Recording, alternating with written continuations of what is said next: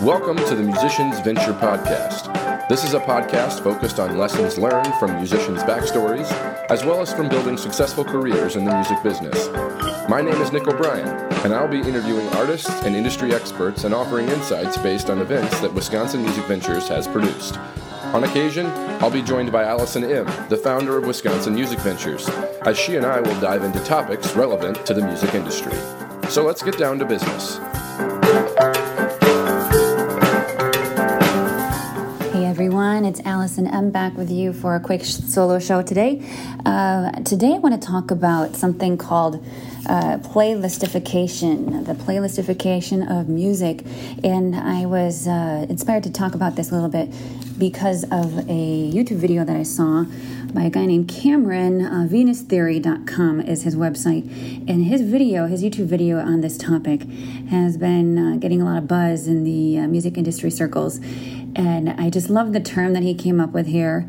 I don't know if it's originally his own term or what, but it's just such a perfect word for describing how musicians feel obligated to make their music to conform to what Spotify or other, playlist applications are looking for.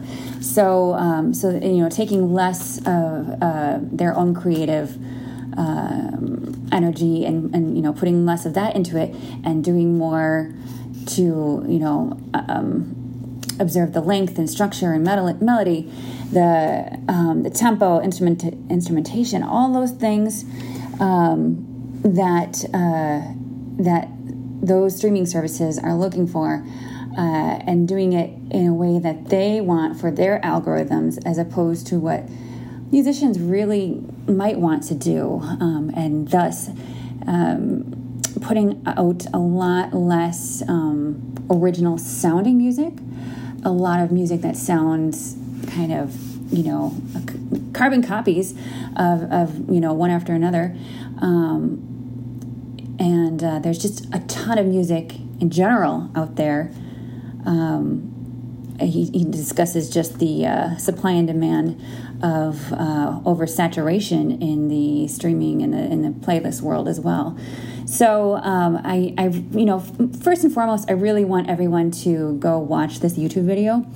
I think it is fascinating. I need to check out more of his videos. It seems like Cameron has a lot of really good stuff out there.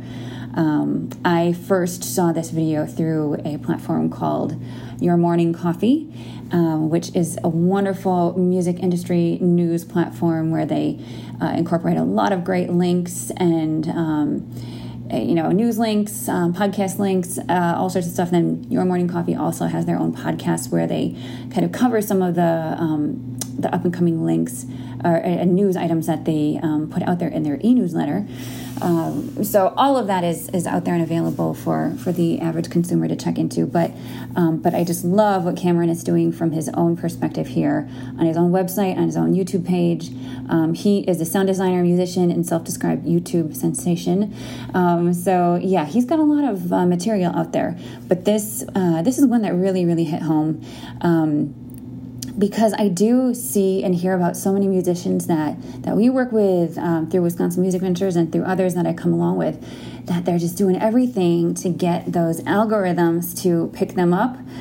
They want to get on those playlists that are featured. That the word escapes me at the minute, but at this particular moment.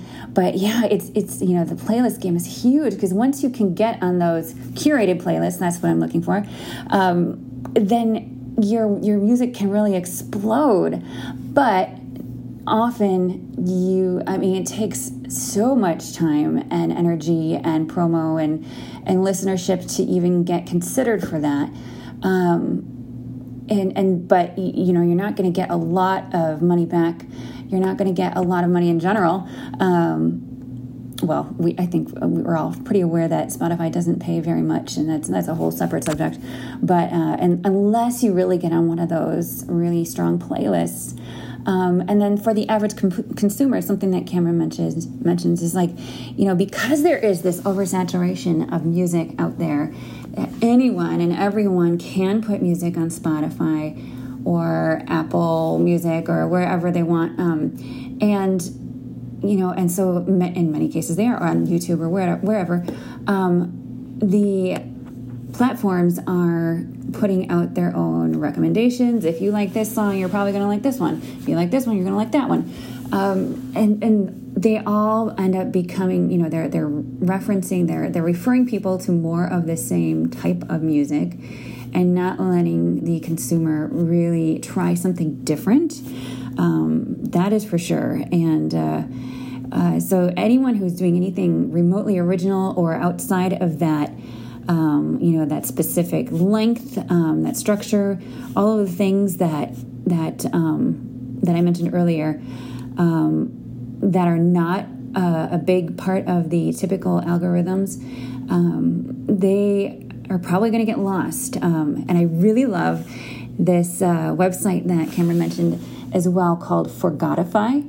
I think that's ingenious. I had not heard of it until it was mentioned here. The tagline on Forgotify says, "Forget me not. Millions of songs on Spotify have been forgotten. Let's give them new life and new ears, yours." So basically, this is a website or platform application.